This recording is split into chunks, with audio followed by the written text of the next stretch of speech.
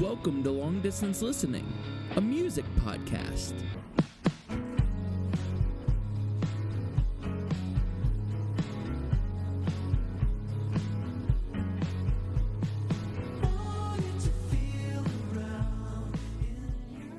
Hello and welcome to Long Distance Listening. I'm Andrew. And I'm Nate. Welcome to our Toledo episode, where we will be talking about Toledo's latest album, How It Ends.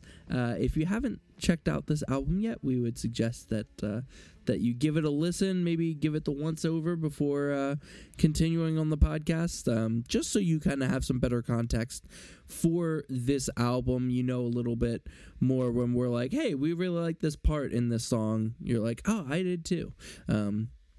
Or at least kind of understanding the overall vibe of the album. If you have listened to this album in any capacity, thank you for listening to it. We're sure you enjoyed the album, and we are so glad you joined us to talk about this album. So, Nate, let's talk about Toledo here a little bit before we start talking about this specific album. So, in 2021, they put out this EP, Jockeys of Love. You sent me that EP.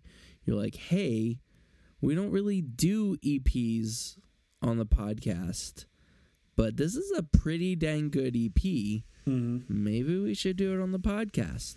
Well, let's just say, long story short, we did not end up doing an episode on Jockeys of Love, but I listened to that EP, and I was like, this is a pretty dang good EP.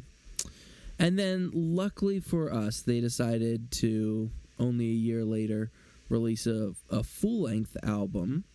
And it's not like they just took all the same songs and put them on this and lengthened it. There are none of the same songs. So, all brand new songs for this album. But I just wanted to kind of real quick check in with you, since we haven't done an episode on Toledo, and even though they're a band that I've known from you for a little while, take me back to Jockeys of Love when that came out. Tell me how you found out about that EP, some of your main takeaways, like where does that EP sit? Is it like, oh, it's one of my favorite EPs? Is it like, I think it's a really solid EP? And then your own expectations going into How It Ends. Yeah, so Toledo is a David Dean Burkhart find YouTube channel that I find a lot of indie stuff on. And I forget which song it was. It was probably Dog Has Its Day. Mm-hmm. That I first listened to, and I saw they were coming out with an EP, was very disappointed. I was hoping it was an album. Yeah. And I liked the EP a lot. The song that stuck with me the most was You Won't.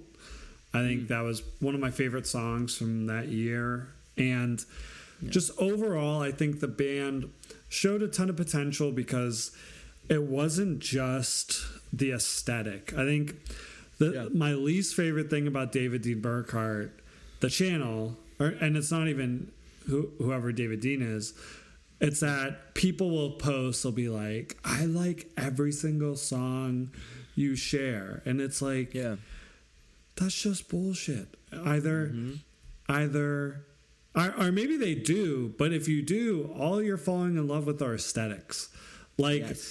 And that's the thing, like, Toledo, fits a lot of, these indie aesthetics, but the thing is that they're actually really dang good songwriters. Yeah. And it's like, they make incredible songs. And I think this record displays their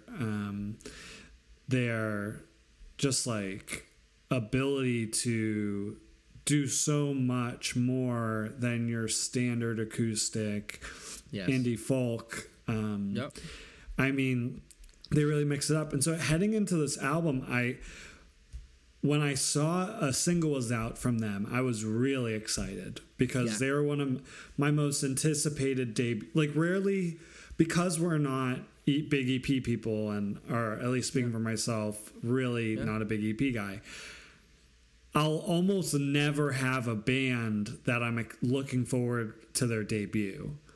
Yes. If that makes sense. It will be, I discover their debut that's already out.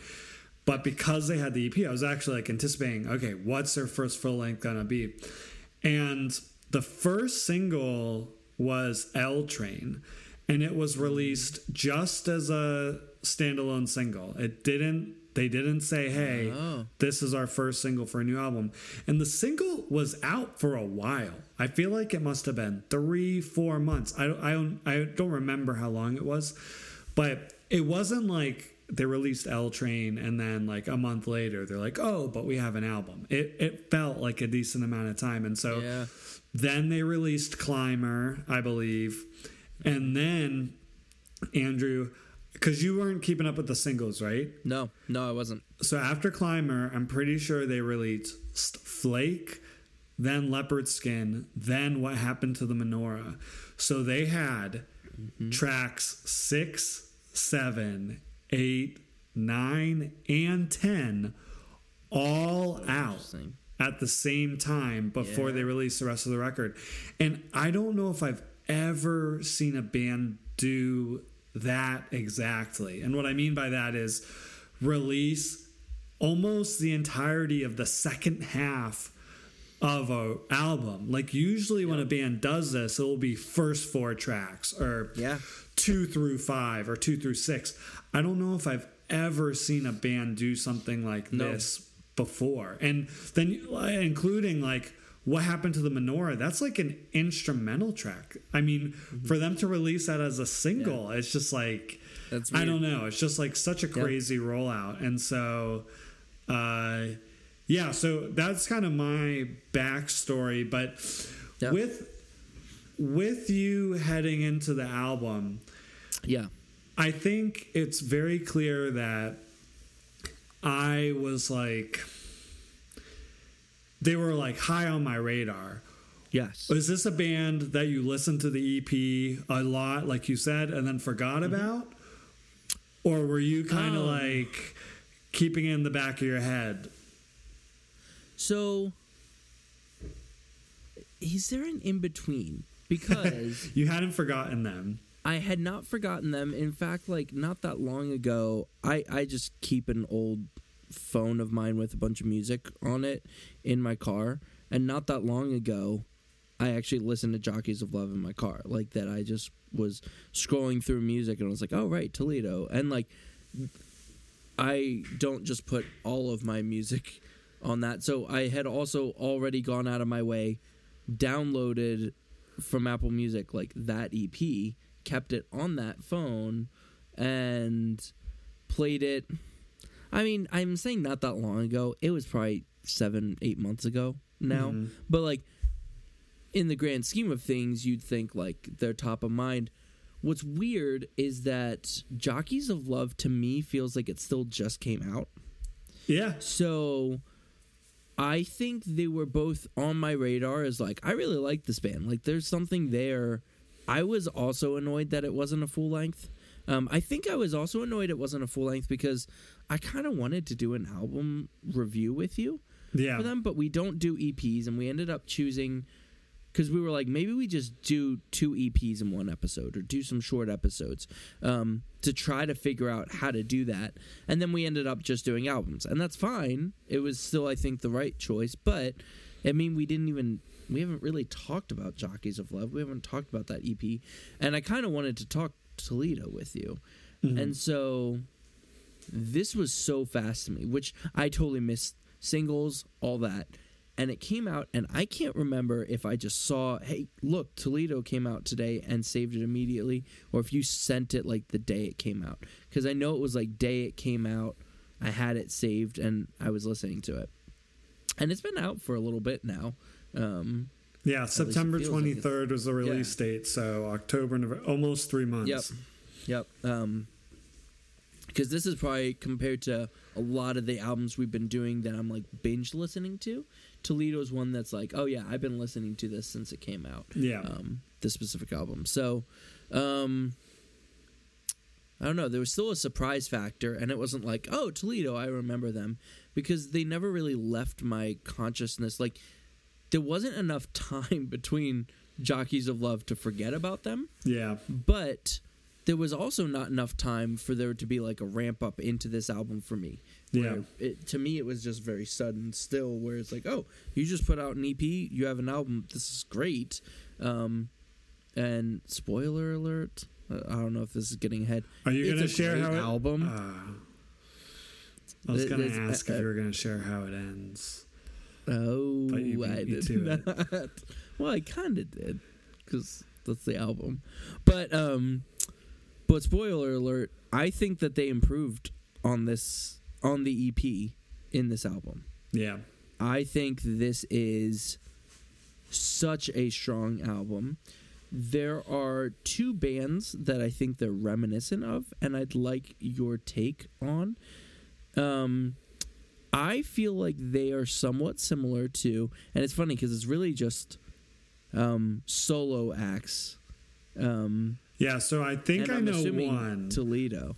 So do you want to take a guess? Well, so dude, the first track, yes, Soda Can, before he even sings, yeah, it's like, it would be funny if we say a different thing. Let's do a 3, 2, 1. You ready? Okay. 3, 2, 1. Kevin Crowder. That's Carrie. Okay. It was different. I could see we weren't going the same way. Yeah.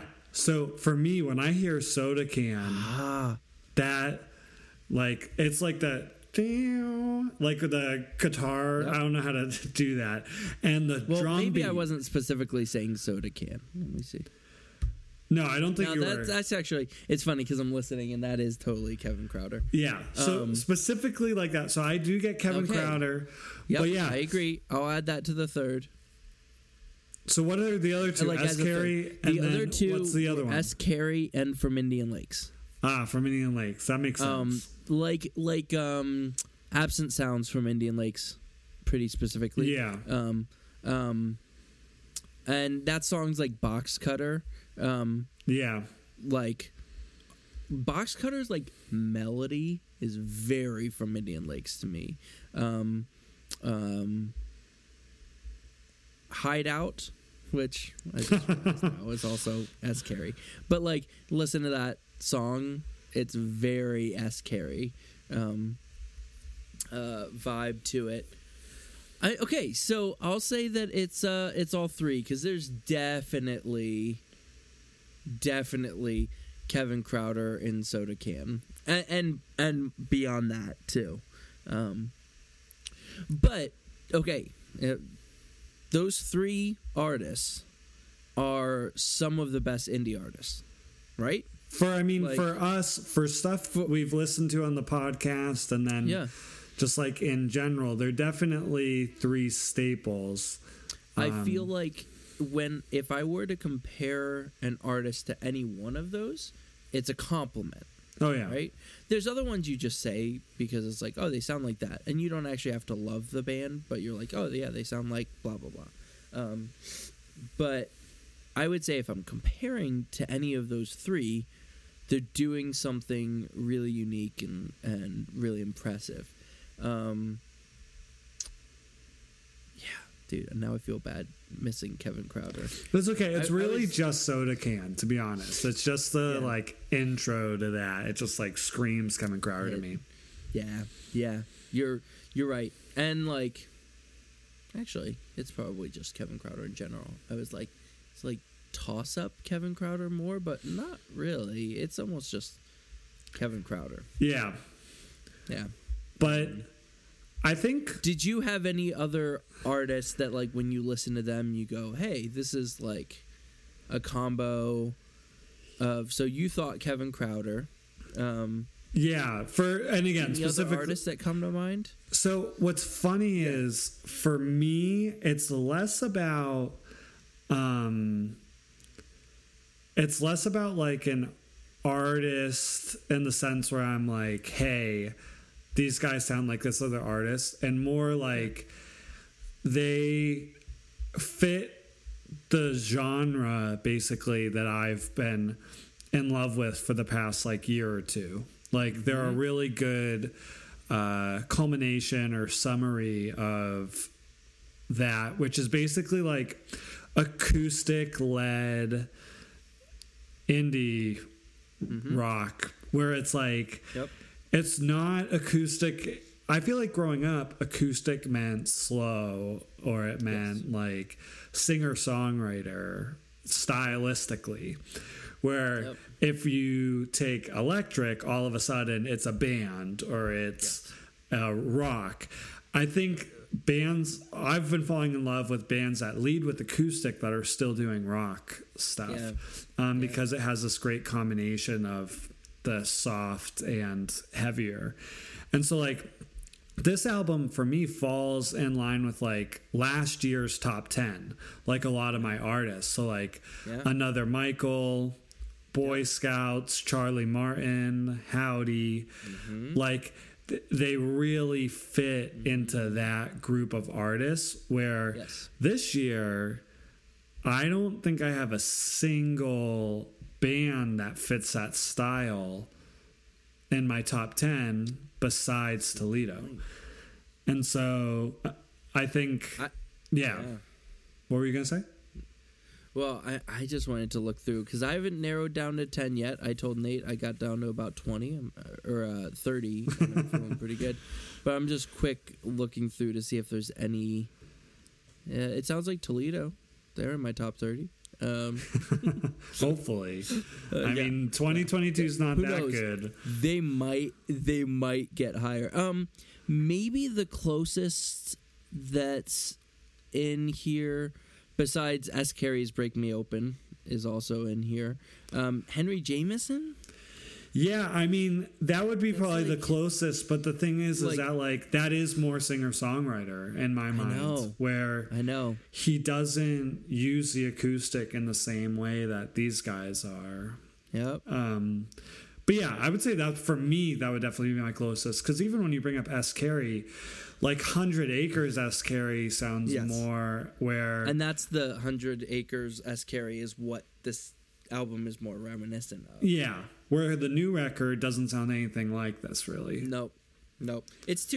This sounds too happy. Yeah.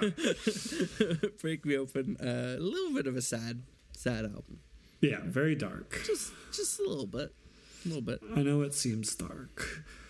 But, yeah, so I think, like, speaking of the opposite of dark, like, some tracks that are really bright on this record, just, like, musically, like Climber, Fake, Keep It Down, or maybe Keep It Down's maybe not bright, but it's really catchy. But, like, there's some, like, Soda Can's probably more upbeat and bright. But it also has some, I would say, some like darker songs. So like Fixing Up the Back Room. Mm-hmm. It's not dark, as it's more like somber. I think it's What Happened to the Menorah is like very reflective, and I'm not just saying that because it's an instrumental. Like stylistically, it like really puts you in this reflective mood. Ghosty would be another upbeat track. Yeah, and Ghosty's like very much their, like you mentioned Howdy, and that's the track that it's like that would actually be their Howdy track. Definitely, not a lot of lyrics. There's not a chorus. It's just like that's what you look at is like, where's your weird song structure? Exactly. That's your Howdy song. That's your Howdy. But I mean, the way the acoustic works and specifically I would say the vocal cadence feels Howdy to me for that. Yes. But in terms of production, I think a huge aspect of the production is the fact that these two dudes, their real jobs, they're not first musicians. Do you know what they are first? Producers? They're producers. Interesting. And so for them, I watched an interview and they said producing their own record is like terrifying and like scary for them, where producing other people's records is very freeing. Yeah. But despite those feelings of fear and that they're exuding, or in terms of the interview, you cannot sense it at all. Nope. Nope. And they also have had help from, I know, our buddy, and by our buddy I don't actually mean our buddy because we don't know them personally at all, but Melina from J-Som, she worked on this record a little bit. Oh, interesting. In terms of production, and so it's like no wonder why we love it. But let's talk about the production really quick. What J-Som? Yeah, let's talk about J-Som's entire discography. Yeah, that was our segue into an entirely different artist. And I think we both love. Actually, let's take just honestly, I want to get this J-Som thing off my chest real quick. It's pissing me off, and yet this is art. This is what it is. J-Som has been working on every single other person's project but her own. Yeah, it is kind of annoying. I noticed that, and I didn't even know she helped with Toledo. Dude, but she's everywhere right now. Dude, she was on like a Troye Sivan track. Like, she did a project with her brother. She's done her side project. Yep. Like, she's done literally everything but her own record. But that's the thing. It's like, being for her, that's life-giving, and so it's like, girl, I support you. Like, do your thing. I'm not just going to be a selfish consumer. We're gonna good cop, bad cop, J-Som. Like, Nate supports you, but I say get back to work on your own stuff. But it's tough because we are so often selfish, and I know I am as a music listener, and so. Yeah.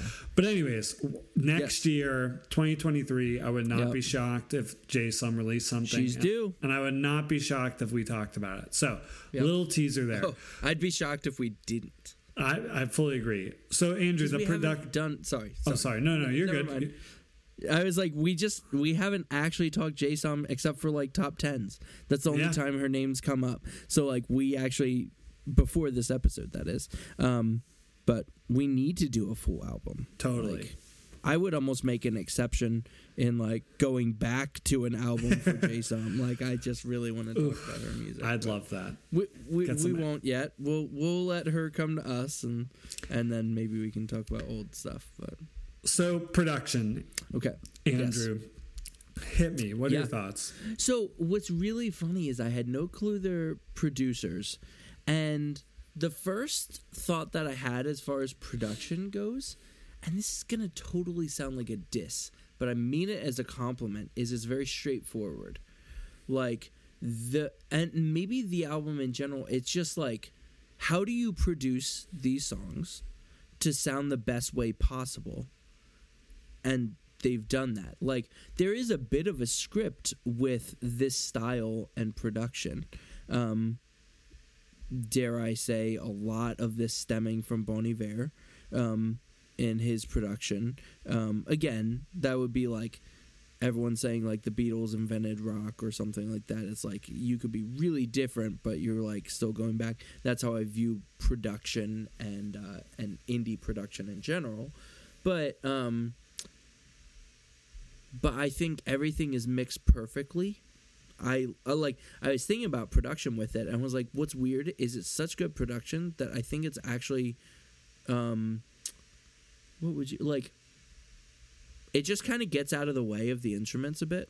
Like, sometimes production feels really in your face with how it's produced, and sometimes production is just there that like you almost don't even think about it. And then when you do think about it, you're like, that's just really good. So that'd be my take with this. Like, I don't know. Like, I don't know that it could be any better as far as production, but I also don't feel like the production is in your face. I don't know. It just feels like it's really good. I don't know if that makes sense to you, and if you agree or disagree. Yeah, so I think what I love about the production is how consistent it is, where the record, even though there's a lot of different types of songs on here, it feels so cohesive. And I think the production plays a big part in that. I also think they do a really good job creating like some atmospheres without it being like ambient per se. So like, I don't know if that's just a songwriting or like they're doing something on the production end, but like they like find these it's just so clean that they maybe that's what it is. It's so clean that like you really soak in the instruments and aren't distracted by all these other bells and whistles. Here and there they'll have stuff. So like Climber will have some stuff. There's some other songs that will have some things here and there. But I think they're focusing on, again, I don't want to say atmosphere, maybe that's not the right word, but they're creating a texture. I would guess that would probably be the better word. Their texture specifically with the acoustic, the drums, the electrics, and the bass, where they all mesh really, really well together. And probably most of the production that's noticeable, at least to me, and I don't have a really great ear for this because I'm not a producer at all, but is the vocal productions. I think like there's like these like faint little I don't know what the word would be, but what's it called where you put like an effect on the vocals? An effect on the vocals. Oh yeah, there's some faint effects throughout the record, like some reverb, or are you talking like man? I think it's like a little bit of, so like, for instance, like Keep It Down. Yep. When you listen to Keep It Down, and let's talk about the chorus real quick. Yep. So I'm going to go to the song right now. Maybe his voice is just so good that I'm like thinking it's an effect, but it feels like kind of clean and quieted at the same time. And I don't know if that like so like that's kind of what I've interpreted, the quiet his falsetto, and maybe that's it. But like the quietness of the vocals at times makes me feel like there's some type of muzzle or some type of effect on the vocals, but maybe not. There very well could be, and that might be stuff that I took for granted and didn't listen close enough to. Is some of those vocal production stuff. Like the vocals are produced great. There's really good harmonies. What I was just hearing, Keep It Down, was just his falsetto being really strong and doubled up in the background. Could just be a natural thing, could be stuff that they're layering as well. So the thing about the record, in terms of standout tracks, and I'm not even talking about quality, though obviously these songs are good, but tracks that surprised me, I think How It Ends, the title track, was very shocking to me. Specifically that it's a title track with being a very different song. But can you describe, Andrew, and I'm sorry for putting you on the spot, why would I say How It Ends feels different, like in musical terms? What's kind of different about that track compared to most of the rest? It sounds like Pedro the Lion. I'm sorry. Yeah. That's not what. So the groove that they settle into is a little bit more accented. And I would even say his voice, he's doing some much different vocal technique, like almost a lazier singing. That sounds mean, but like it is definitely a different technique where he's a little bit behind the beat at times.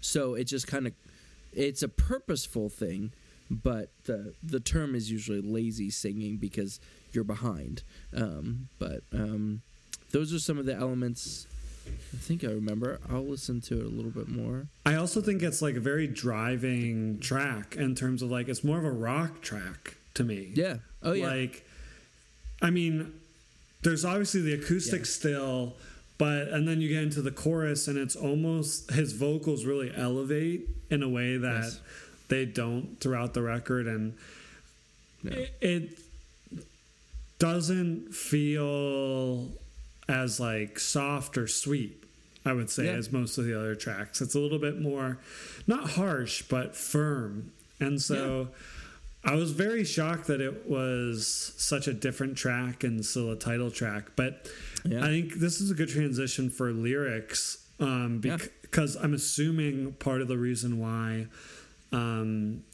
they chose this song as a title track is lyrically. There's a lot of parental themings on this album, and I think How It Ends is an example.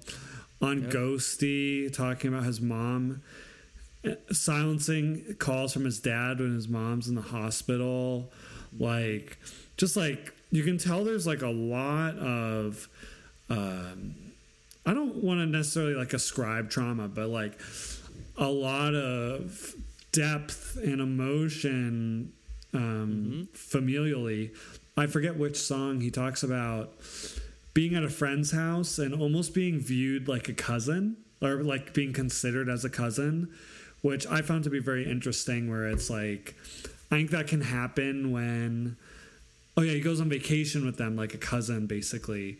And I think that has to do with that family baggage as well, where it's like almost finding a new family in a certain level. And again, this is my just like, I'm sure this could totally be off, and it's tough when you're assuming things about people's personal life. But as I'm just trying to make sense of the lyrics, I think that family tension is what makes, I think, this record so personal and so beautiful. The chorus of Flake. Yeah, I was actually going to point out it's maybe my favorite chorus on the album. I mean, first off, just beautiful. Yeah. And second off, like, so harsh. But also, again, familial in the sense where it's like, I love it. When you say, I effing hate your guts, you often say that about somebody outside of family, somebody you hate. But he says, I effing hate your guts right now, which is something you say about like that right now. Like, is that like, and again, I could be misreading, but that familial, like how with family, we have these like very strong and intense, but momentary reactions, because deep down we love them. Even though we feel one way right now, we'll follow it with love.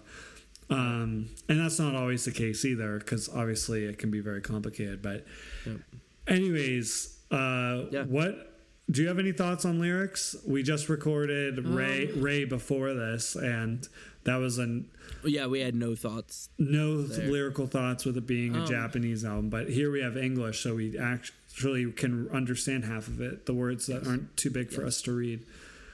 I feel like he paints really good pictures with his words. Like, I actually usually just feel like his lyrics, for me, more than trying to dissect what he's getting at, it just, I feel really drawn into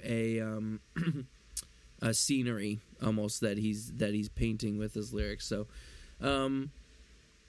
they're probably a lot more complicated than I take them to be, but they're also, I feel like, fairly straightforward in comparison to some other indie artists that we listen to that get really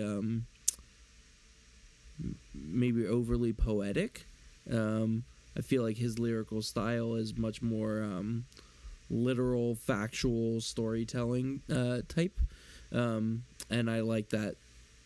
I think it fits their style really well. So just the overall aesthetic of the lyrics is really good. I don't know that I actually, besides the lyrics in Flake, that one stands out. And again, I love that chorus.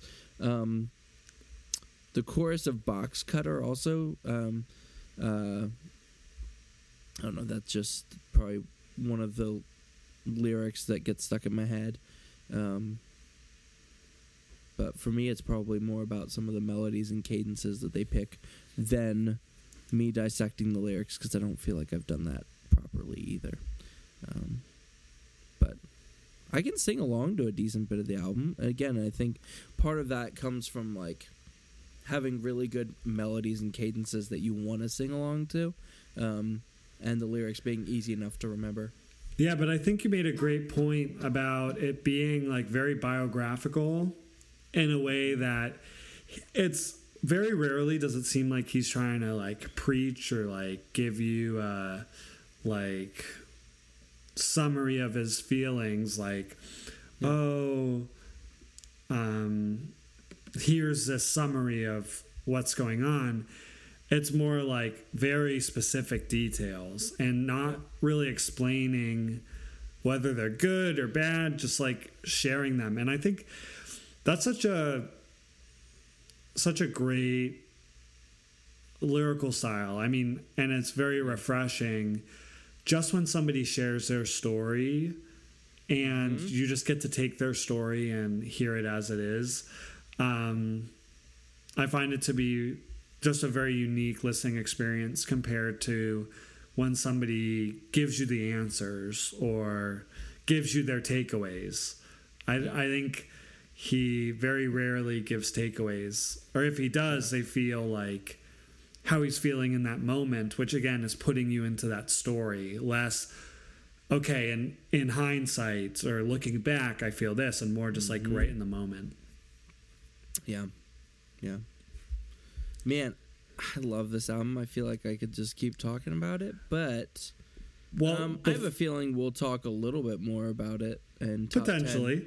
Before we get into. Oh yeah, there you go. I think we're saying. I was going to say album artwork, and then top. Yep.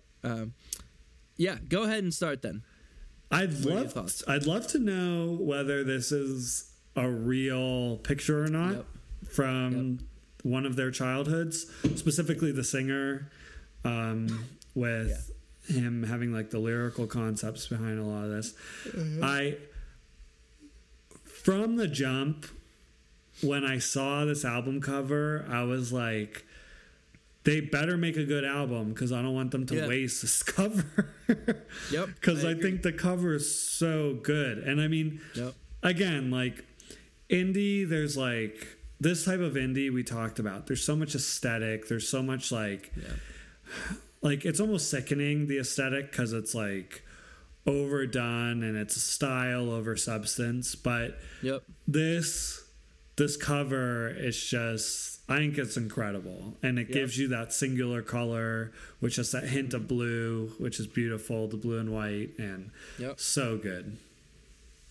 Can I say something maybe slightly controversial? 9/11 was an inside job? That's not even controversial. That's just factual. Okay, I'm sorry. So here's the controversial thing. I don't like the cover for Jockeys of Love, and I know that I should. Yeah, you should. I think for some reason the blur on the photo, like it's kind of like a double blurred photo, just looks, to me, my eyes can't focus enough, and it just looks grainy to me.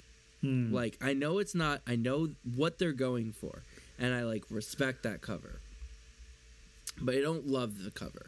And again, I feel like I should, because it's kind of cool. Like, I don't know, but how it ends is way cooler to me. I think it's a better aesthetic. I think it fits their music even a little bit better.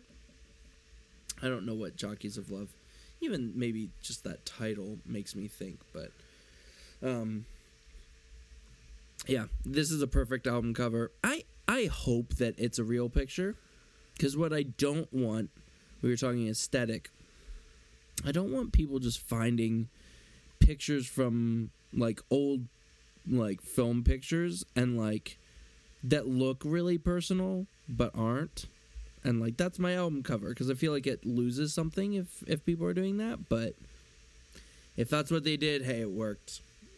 I'm here for it. So Yeah. All right, I got to drink some more water. My throat is trash right now, actually.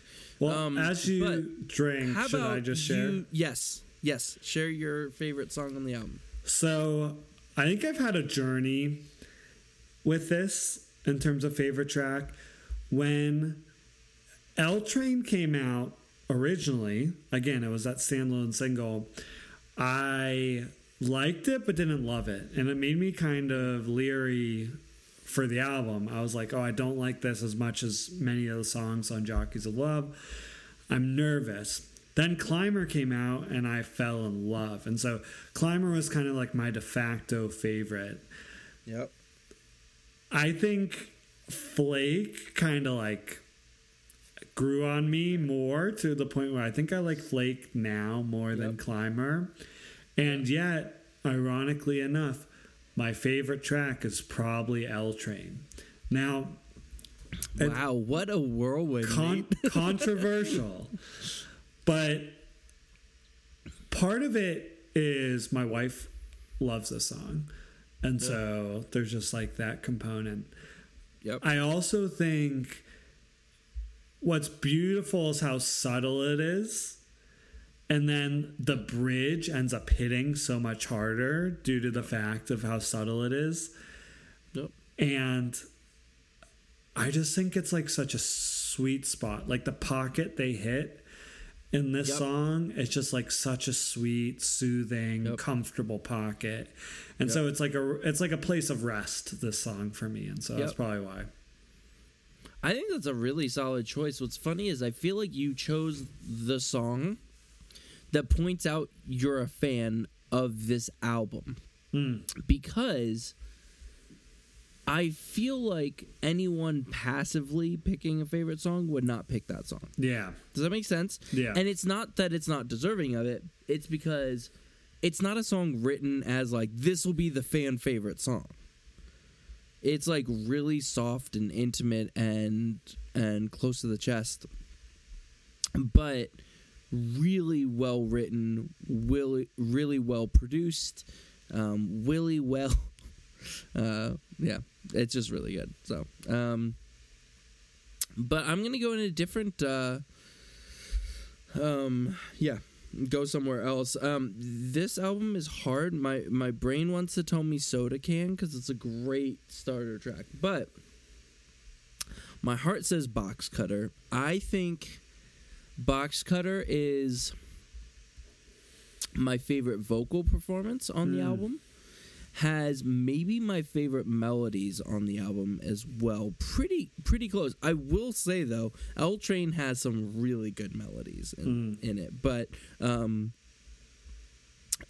I think the guitars at the beginning always throw me because then I'm like, oh, this is gonna be like a really kind of grungy rock track, but it's not like as grungy as the beginning guitars sound, but they do some really interesting stuff with it's a little bit more of a minor song than major, so it's just slightly more sad sounding in layman's terms, but his vocals are really bright and he uses his falsetto perfectly. I just think it's a really well done track. So I'm gonna go Box Cutter. Very nice. We're gonna talk about this album top 10, aren't we, Nate? I have a feeling we're gonna talk top 10 for this. Who knows? One. We'll see. We'll have to tune in to find out. Exactly. And in case you weren't aware, that will be the very next episode. We will start talking about our favorites of 2022. So make sure you've subscribed to the podcast. That is a 2-part episode. So we'll have 2 different episodes. The first one being talking about a bunch of our other favorites, music videos, live performance, album artwork, what have you. And then our final episode of the year, we will be talking about our top 10 albums of 2022. So if you haven't, start your list because we love to see those lists. But yeah, we hope that you like this album as much as we do. We think Toledo has done a great job with their debut. It's going to be hard to beat, honestly. Like, that's a very, very solid debut album. So, I would say they've come on the scene very strong, and we're both looking forward to what's in their future. So, reach out to us, let us know your thoughts on this album. You can find us on socials at LDL Pod on Twitter and on Instagram. And you can also email us at longdistancelistening@gmail.com. Thank you so much for listening, and have a great rest of your day.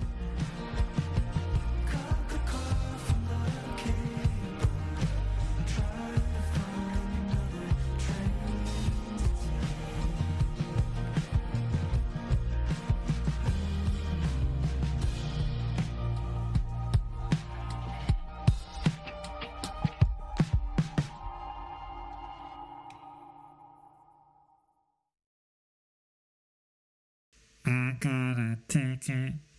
I gotta take it. I gotta take it to ride.